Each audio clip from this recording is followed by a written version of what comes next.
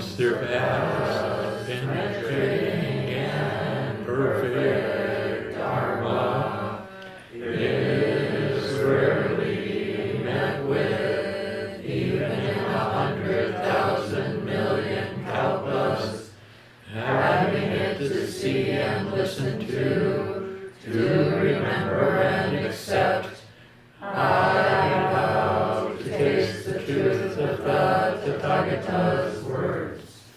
Good morning. Good morning. It's great to see you all. This is a one-day sesshin, one-day sitting here in the Zendo, and we have a full house. It's a lot of people, and also quite a number of newer people, or at least people that I don't know. I hope that I will get to know them, get to know you. And then there's a good crowd of people out there online. Yes? Just want to confirm if we're recording. We are, I thought we were recording. Let's see. Yes, we are. We are recording. Okay. Thank you. The voice from beyond. That's, in Japanese Buddhism, you have self-power schools of Buddhism and other power schools of Buddhism. That was just the other power. Actually, that was the other power in my household. That was Lori. So, since I've spoken to you last, I have a book that's come out, which I'm going to speak from. It's published by Shambhala. It's called Turning Words, Transformative Encounters with Buddhist Teachers. I'm not sure if it's backwards to you online or it's okay. Anyway, these are basically things that I've heard or seen or encountered over a number of decades of practice, and it includes people who are actually in this room, people who are online, people who used to, like Sojin, who used to occupy this seat, and stories about actual encounters with them. So I'm going to speak from two of them and weave them together for you today as a way of really encouraging the depth of your practice, both your practice here in Sesshin, but more broadly, the function of our practice, which is to harmonize our lives and harmonize the world. It's not just about what happens in this room, although this room is a really good place to practice and to encounter ourselves. So the first story, I'm going to read it and then maybe interject some things.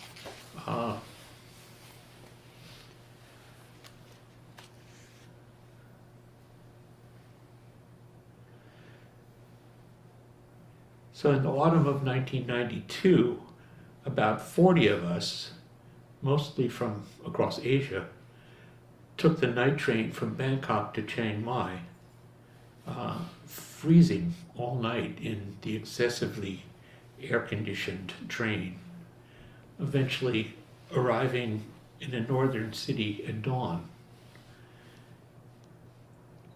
Vans took us to Wat Umong, which is called the Tunnel Temple, at the foot of Doi Suthep, to the west of the city.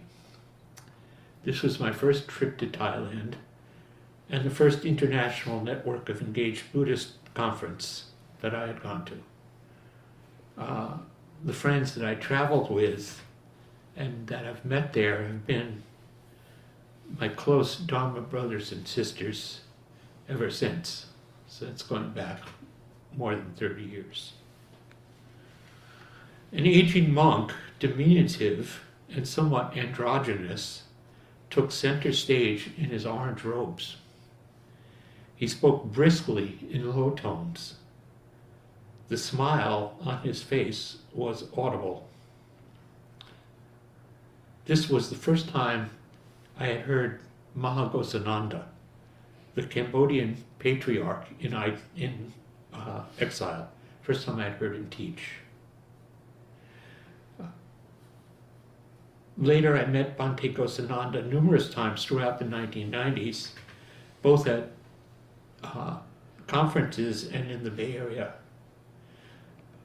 Bhante Gosananda traveled alone, and his students and supporters often did not know where he was or where he was going. From time to time, sometimes someone would call and ask if I'd seen Bhante. We think he's headed to San Francisco. And he would show up in a day or two, completely calm, laughing easily, walking and floating about 2 inches above the ground, always moving forward. So back to Chiang Mai in 1992. Mahagosananda made himself comfortable sitting on stage. He beamed at the assembly and asked, "What is the most important thing?" He called on young monks and on elders, on INAM notables. And it occurs to me, why don't I do that? What's the most important thing? Does someone want to, if you know the answer from the story, don't say it, but please raise your hand and tell me what you think the most important thing is.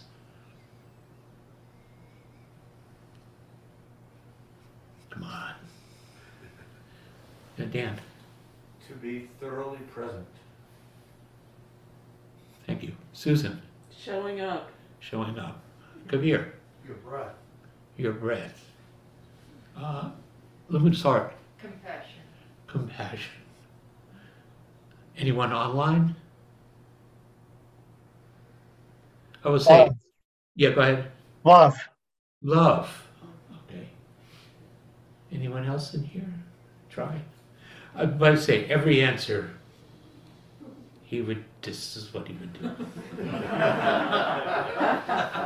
And there were some very senior practitioners in there, senior monks and nuns. Anyone else? Yeah, Sue. Lunch. Lunch. Okay. Couple online, Phil and Oh Carol. yeah, I can see. Philip. The present moment. The present moment. And Ron. I was going to say exactly what Phil said. Now. Now. Okay. Anyone else? Carol, go ahead. Okay. Follow your inner voice. Follow your inner voice. Good. These are really good. Not right, but they're really good. Not right according to Mahagosananda. Your original self. The original self. Wait, that's your second answer, right? So make up your mind. So each person there threw out a good answer, and each was met with a disappointed nod of the head. This went on for 20 minutes. It was a long time. And finally Bhante said, Sue got the closest. The most important thing is eating.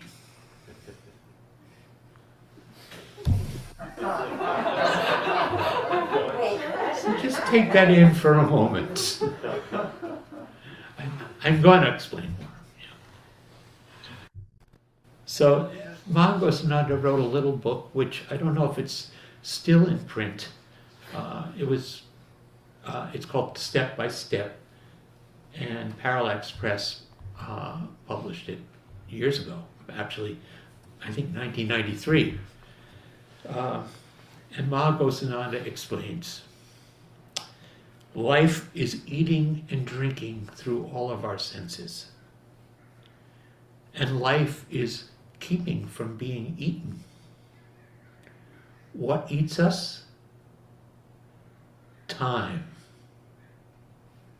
What is time? Time is living in the past or living in the future,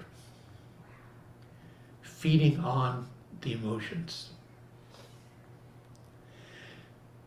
This is the pivotal sentence to me. Beings who can say they are mentally healthy for even 1 minute are rare in this world. Beings who can say they are mentally healthy for even 1 minute are rare in this world. Most of us suffer from clinging to pleasant, unpleasant, and neutral feelings, and from hunger and thirst. Most living beings have to eat and drink every second through their eyes, ears, nose, tongue, skin, and nerves. We eat 24 hours a day without stopping. We crave food for the body, food for feeling, food for volitional action, and food for rebirth. We are what we eat. We are the world, and we eat the world. So,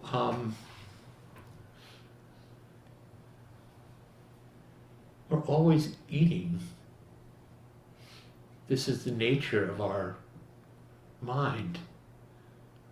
It's never without some activity, some taking in, whether it's thinking or feeling. And usually, in some subtle sense, we're driven by time. So today, we're sitting here and we're in a timeless space. And yet, I doubt there's one person in this room that has not spent or will not spend a moment at least thinking, when is the bell going to ring?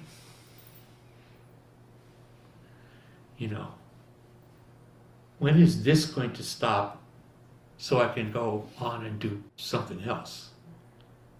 Often we think, we come here in some peculiar way because we understand this is really important and wonderful to do. And then we get here and we often think like, oh, this is really hard. I wish I could have some time for myself.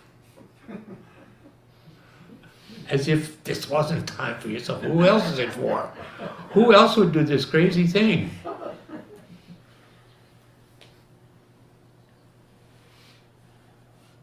So we are the world, and we eat the world. And I'm not going to extend that metaphor out, but you could say, and we excrete the world.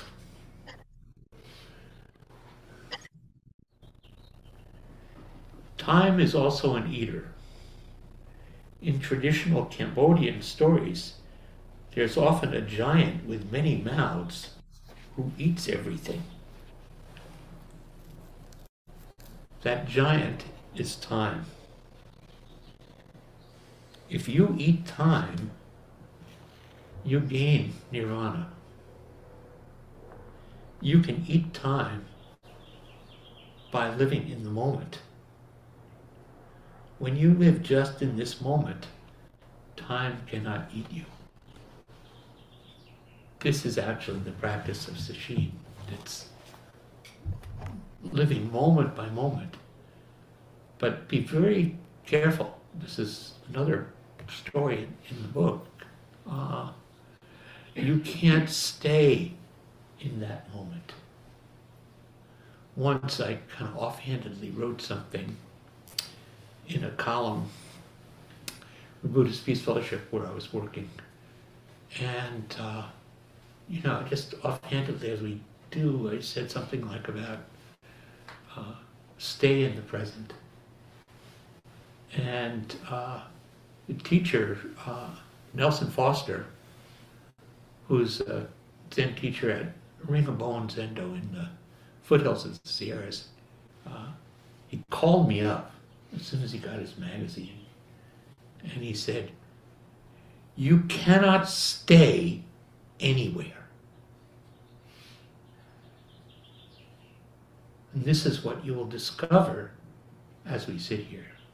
It's hard to see in the course of our so-called regular life because things are moving real fast, because there are so many multiple stimuli and things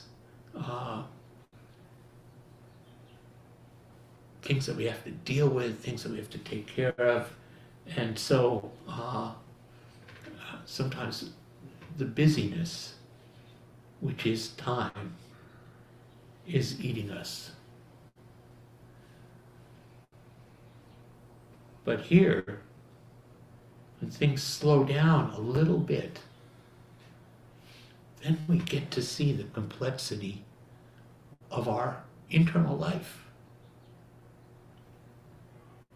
And we try to simplify a little. We try to slow it down so that it's not so that, I would say, it's not that, so time isn't eating us, but also not that we're not eating time. We're actually walking side by side. We're walking along in this ever moving moment. And so we're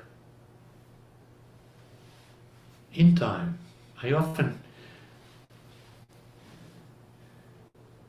for some reason, I think about a song title. I often think of things in terms of song titles, but the song title that comes to mind for me right now is "Just in Time. I found you just in time. Until you came, my time was running low." It's a great song. I was lost, losing, dice were tossed. My bridges all were crossed, nowhere to go. Just in time. This is our objective, if you will. To move through this world just in time, side by side. And we do this, the wonderful thing about this practice is that we do it together. No one is alone doing this. So, as we sit here this morning, and every morning and every afternoon, we sit side by side, just in time.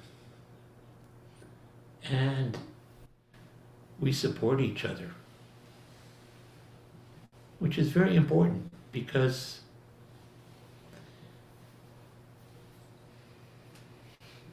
there's a condition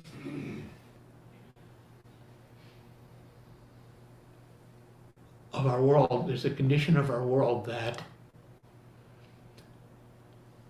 often leads us to feel alone. And that's the hardest feeling, is to be alone. And I think that part of the form of the practice is actually to manifest not aloneness, to actually support each other. We have somebody sitting on either side of us. And even though they're in their own life, they're in their own thoughts, they're in their own body, there's a commonality of effort and intention that's mutually supportive. And so we're just in time with each other. We're just in place with each other.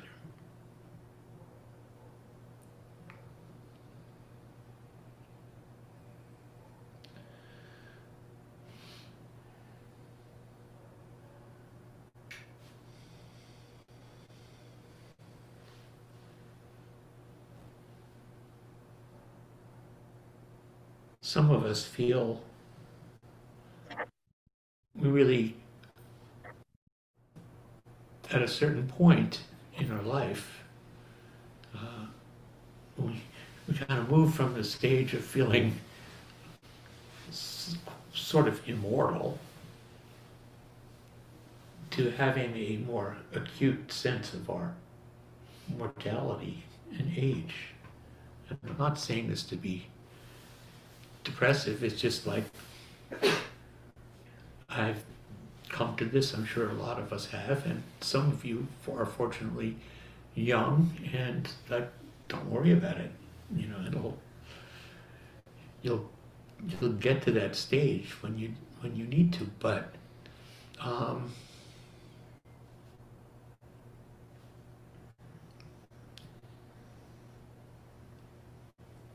it gives us a different perspective on time and a different perspective on eating. What do we take into? What are the elements? What are the things that feed us?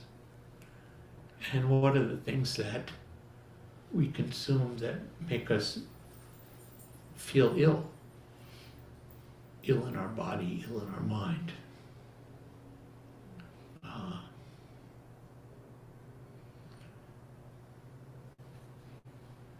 Breathing is a kind of eating also, of course. And now we actually have to think about what is the environment? What is the air that we're breathing? What are we doing to it? How are we toxifying it by other things that we and people are eating?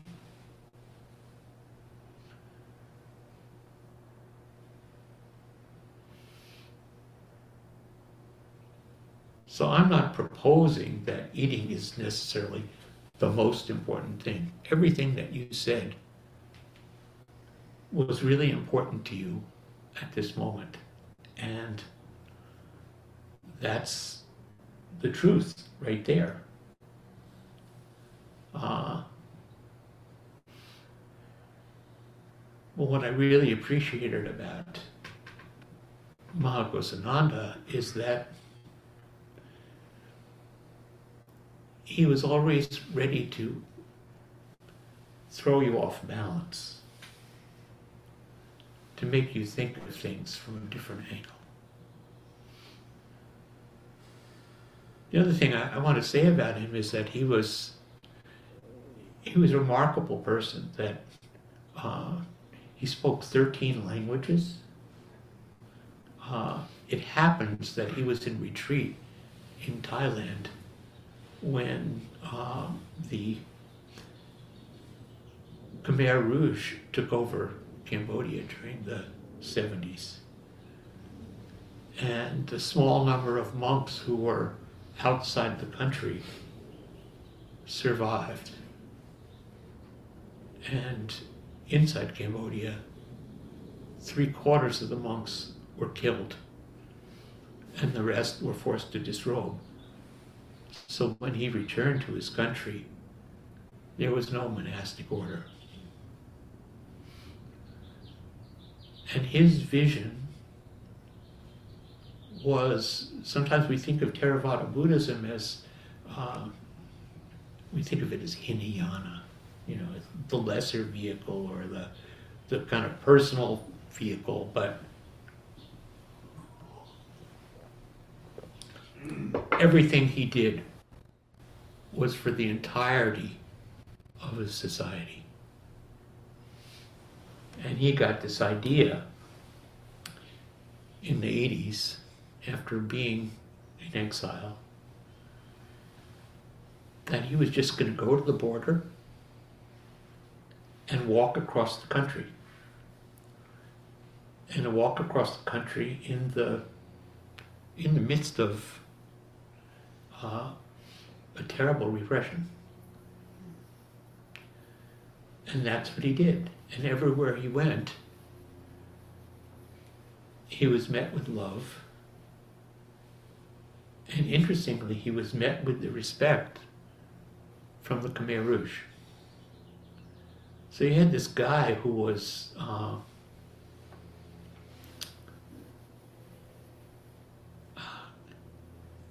he was just the kind of the lightest, most ephemeral kind of presence that you can imagine. Once he came to visit and he wanted to give me some money that I was supposed to pass to someone else. And he was in my office at BPF and he had these robes on. He looked kind of substantial in his robes.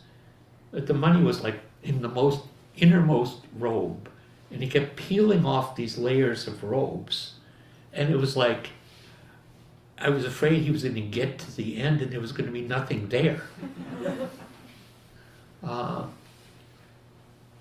But with this ephemerality, there was also some steel that led him forward. And he led, for quite a number of years, he led an annual Dharma Yatra, Dharma walk, beginning in 1992. Actually, beginning at that HINEP conference. I wish I had gone on them. I knew many people who did. And they walked across, they walked through Cambodia when it was still in the hands of the Khmer Rouge. And twice they got caught in crossfire. Once, a Japanese monk who was with them on the walk actually got killed. And another time, a group of people, including a number of people that I knew from HINEP, were held captive by the Khmer Rouge. And Mahagosananda had to go, met with them, talk with them, and talk with the Khmer Rouge and got their release. So there was no passivity in his vision.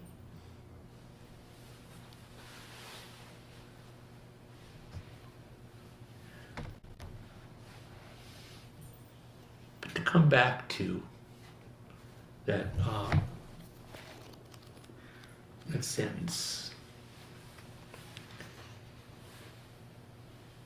beings who can say they're mentally healthy for even 1 minute are rare in the world. This is a challenge to us.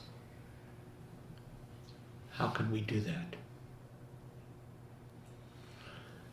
And I'm going to just tell briefly one other story from this that's in the book, because I think it's relevant. And it happened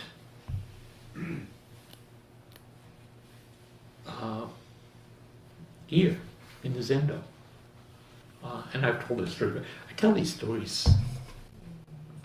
You've probably heard them before. This is an embarrassing function of getting older. Maybe it's like, this is my Dharma, so I'm teaching it, so maybe that's good. The other thing is, maybe I'm just repeating myself and I'm in a rut.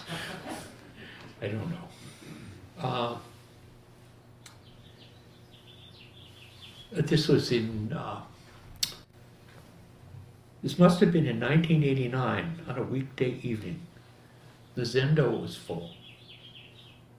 Sojin Roshi was in his abbot seat, and Master Sheng Yen lectured from the teacher's seat. Master Sheng Yen, at that point we're just knowing about him. He just had published his first books, and also I think maybe Ron had set up the event because Ron had been going to sesshin, some sesshins with Master Sheng Yen in Elmhurst, New York. As is often the case then and now, I have no recollection of his talk. And to be honest with you, often I don't even remember my own talk, although some of them are somewhat written down, so I have notes. It was followed by questions and answers from the gathered students. Lori asked one of those archetypal Zen questions. What is the most important thing for a lay practitioner to remember? So that's like the question that Hozan asked us. And Master Sheng Yen said, regulate your life.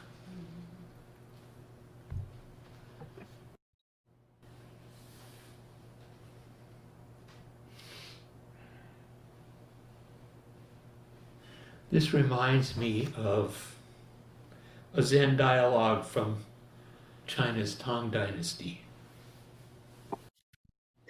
Old man Joshu asked Master Nansen, what is the way? Nansen replied, ordinary mind is the way.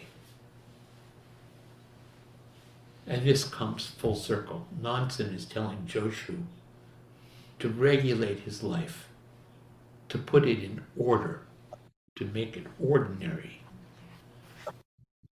And I think that this is the effort that we all, this is where we should apply our effort.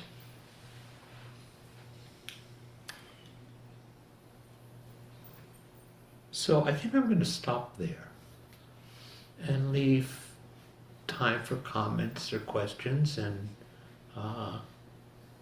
it's almost time so you can think about lunch. What are you going to eat? And I'm interested in knowing what your reflections or questions are about this. So people online can raise your digital hands, and people here can raise your actual hands.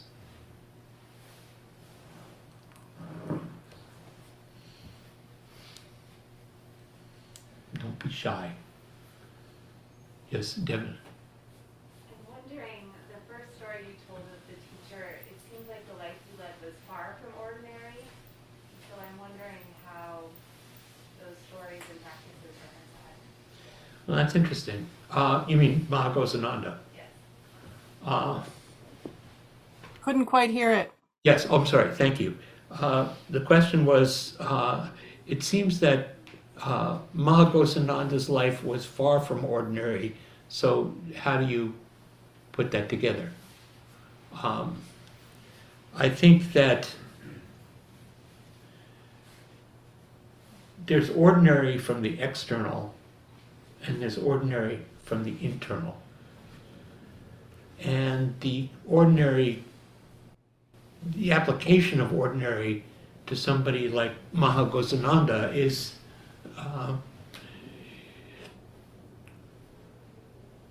really his mantra was step by step.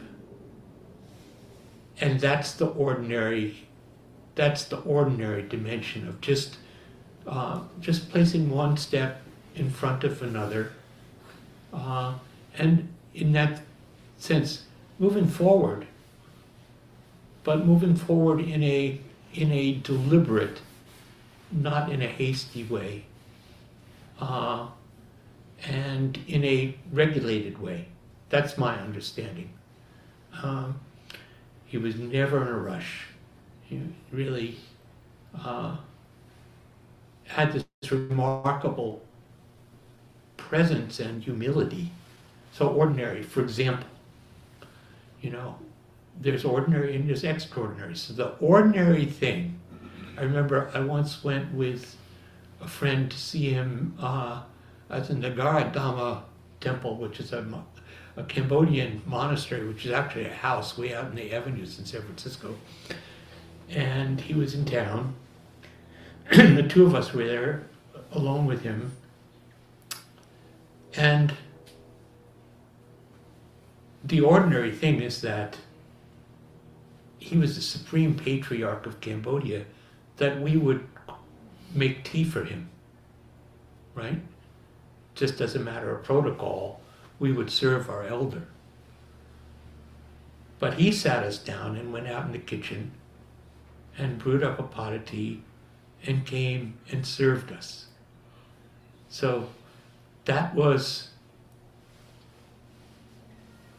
I don't know if it's the ordinary manifesting as the extraordinary or the extraordinary manifesting as the ordinary. But this ordinariness is really, to me, this is a very precious quality. I think it's a quality that our late teacher Sojin had. He was remarkably ordinary. You know, there wasn't a lot of, there was no flash. You know, I'm wearing one of his patrobe robes. And this is an experience I've had, you know, I had with Mahagosananda. With people that I've met who are profound and important teachers to us, very often they have a quality of ordinariness and directness that is something I value incredibly much. So that's a longer answer to your question. Yes, Chloe.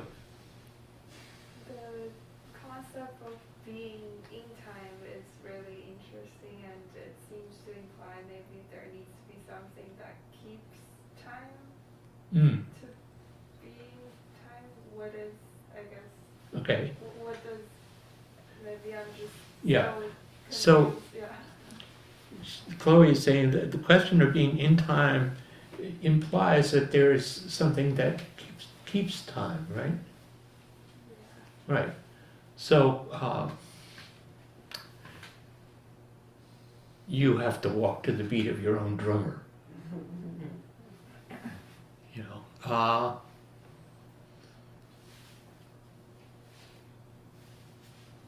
In time, to me, is,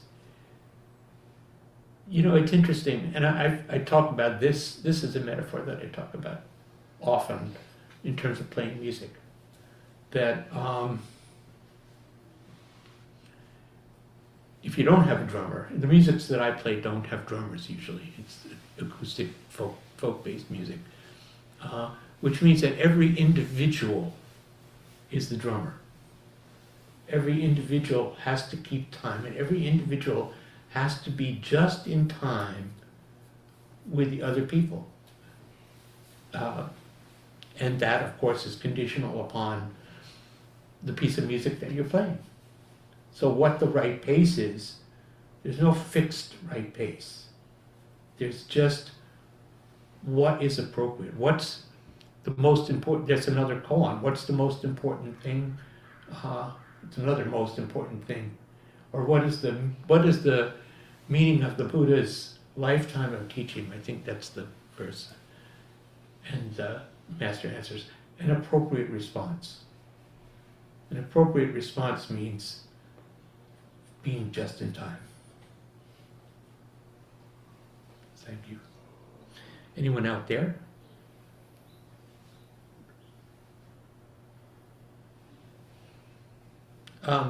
Karen. Hi. Hi, Hozan. Thank you for this wonderful talk. It was a great reminder. The part I want to talk about is how is lunch, is food, and how, what a great reminder, how beautifully you talked about all the ways we eat. It's really helpful. I remember learning about Gurdjieff's teaching of the importance of the impression food we give ourselves, what we let in the sense gates. And it just is very strong reminder that we have more agency with what we eat, that we should take good care of anyway. I really appreciated that part, the whole thing, but that's a good reminder. Yeah, thank you for that. I think, yeah, you heard that? I think one of the things that I've noticed is that whether it's food or culture or sensory input, my appetite is different than it was. And my appetite keeps changing. The things that, there are things that I used to enjoy that are no longer, they don't feel good in my system. And that could be, it's like there's whole bodies of literature. Like I used to like to read certain kind of dark mystery novels. It's like, I can't do that anymore. Our family went through a bunch of people in the family really like watching The Wire. And I watched like one episode and I can't watch this. It's too much like real world that I know. It was extremely skillful, but it's just like, no, I don't need to eat this now. And so to let those things fall away is important.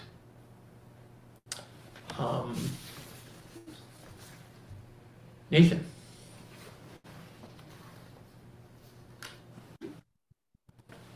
Thank you, Hozan. A question about regulating your life. There was a story, I think it was in one of Reb Anderson's books, about a sesshin where the person who was ringing the bell for waking up rung the bell an hour early. That was Mel. That was Sojin. No, it was Sojin who rang the bell.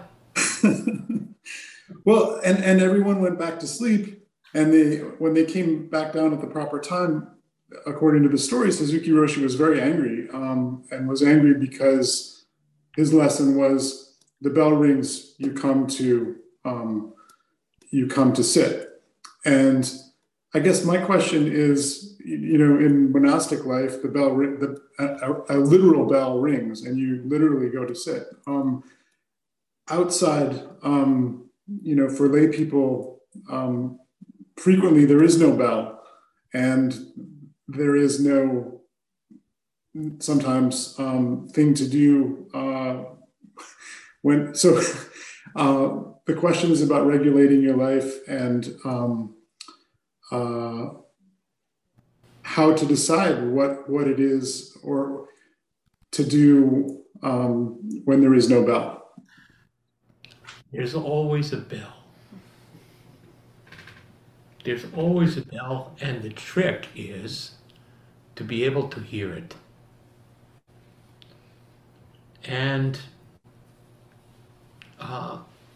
just as with playing music, there's always a rhythm which may not be precisely laid out, but you have to find a way to attune to it. This is what we're trying to do. So, to listen, it's easier here because there really is a bell, and yet a lot of people come in after the bell. It's hard for us to be in time, even when it's literally a time. But we do our best. Everybody is really doing their best. Just to be here today is wonderful, and to hear those bells. There's another song title, "Bells Are Ringing."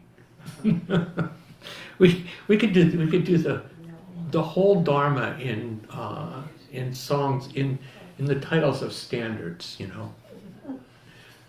So anyway, thank you, Anna. So when you were talking about in sesshin, walking side by side, I remembered a song that people my age would remember called Side by Side. Do you know it? Of course. Yeah. So don't know what's coming tomorrow. Maybe it's trouble and sorrow, but we'll travel the road, sharing our load, side by side. By side. Yeah. So Maybe that's what we stormy are. weather. Yeah. Yeah. What if the sky should fall? Which it Right. did, of course. As long as we're together, it doesn't matter at all, right? Well, it That's- matters, that's- but good to be That's the together. lyric. That's the lyric. I know. There's wisdom in these songs. Anyway, yes. There's another good one. Louis Hart. Thank you for the talk. I'm very focused on this aspect of consumption and reminded of spending a summer in Plum Village where that was the topic for the summer, was consumption, what we consume and how we live with what we consume. And part of Ty's teaching was learning, you were addressing it before and talking about discerning not to watch The Wire anymore, but he really was in part advocating to be extraordinarily mindful of what we were bringing in and to be conscious of the choices that we were making. And he spoke particularly of watching violent movies, reading violent material, etc. And I came home from that retreat. It was very strong teaching, and I came home from the retreat and was tired one night and made the choice, or didn't make the choice, or made a mindless choice to watch a violent TV show. And what was really interesting to notice was how long, and he had spoken of this, how long that stayed with me. So that when I meditated, these images would come back up again and again for months and months. So part of the teaching was how long what we consume that can negatively impact stays in the system along a while to release. Yeah. Could you hear that? Should I repeat the essence? Anyway, Luminous Heart was reflecting on teachings that Thich Nhat Hanh had given when she was at Plum Village about mindful consumption, and talking about mindful consumption of media and information, and noticing when she went home and by happenstance and thoughtlessness watched a violent TV show, how long those images stayed with us. So I think this is part of the regulation of one's life, is to regulate the input of all this sensory material. So it's like, it's not just violence, it's also how we take in the news and what news we take in. And just to recognize that anything that we take in is going to leave some kind of impression. Now, sometimes we need this information in order to know how to respond appropriately, but we have to find a good balance. It's all really about finding this balance and being just in time. I have a quick question. Yeah, Kabir and then Karen, and then maybe we're going to have to end. Yeah. So when you got that phone call saying that you cannot stay anywhere, so what can we do then? Oh, so Kabir is asking, when I got that phone call saying one cannot stay anywhere, what can you do then? You can flow. Just like, that's another song. That was, right, Row, Row, Row, that was like Reb's favorite song, I think. Is that right? Yeah.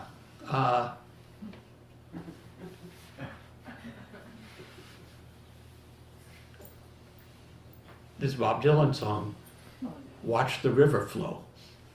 Just sometimes we're in the boat and we're rowing, we actually have to go someplace. You know, we have to row the boat across the stream.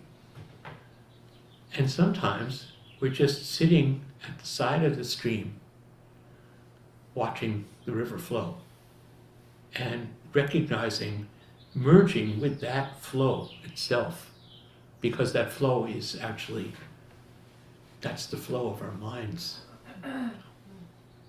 Karen? I went off in a slightly different direction, but when you started talking about eating, I was reminded of a talk I had privately with Sojin, where I was expressing frustration about all the greed in the world. And he said very matter-of-factly, well, it's a dog-eat-dog world. So what does one do in a dog-eat-dog world? Karen is relating a conversation that she had with Sojin Roshi about her, what pained her, what troubled her about all the greed in the world. And he said to her, well, it's a dog-eat-dog world. Now, I've never seen a dog eat a dog. Does that actually happen? What I think is, it's a dog-eat-dog world. It's all a dog's world. And if you want to eat, you go to the doggy diner. Remember the doggy diners? Anyone remember that? Yeah. In San Francisco, diners, there were about 4 or 5 of them. They had big dogs on top of them. Anyway, yes. We have the propensity to prey on each other, to feed on each other. And I think we have the intention or aspiration to feed each other. To just reach across the table and feed each other. How can we do that? So I think that's a good question to leave you with.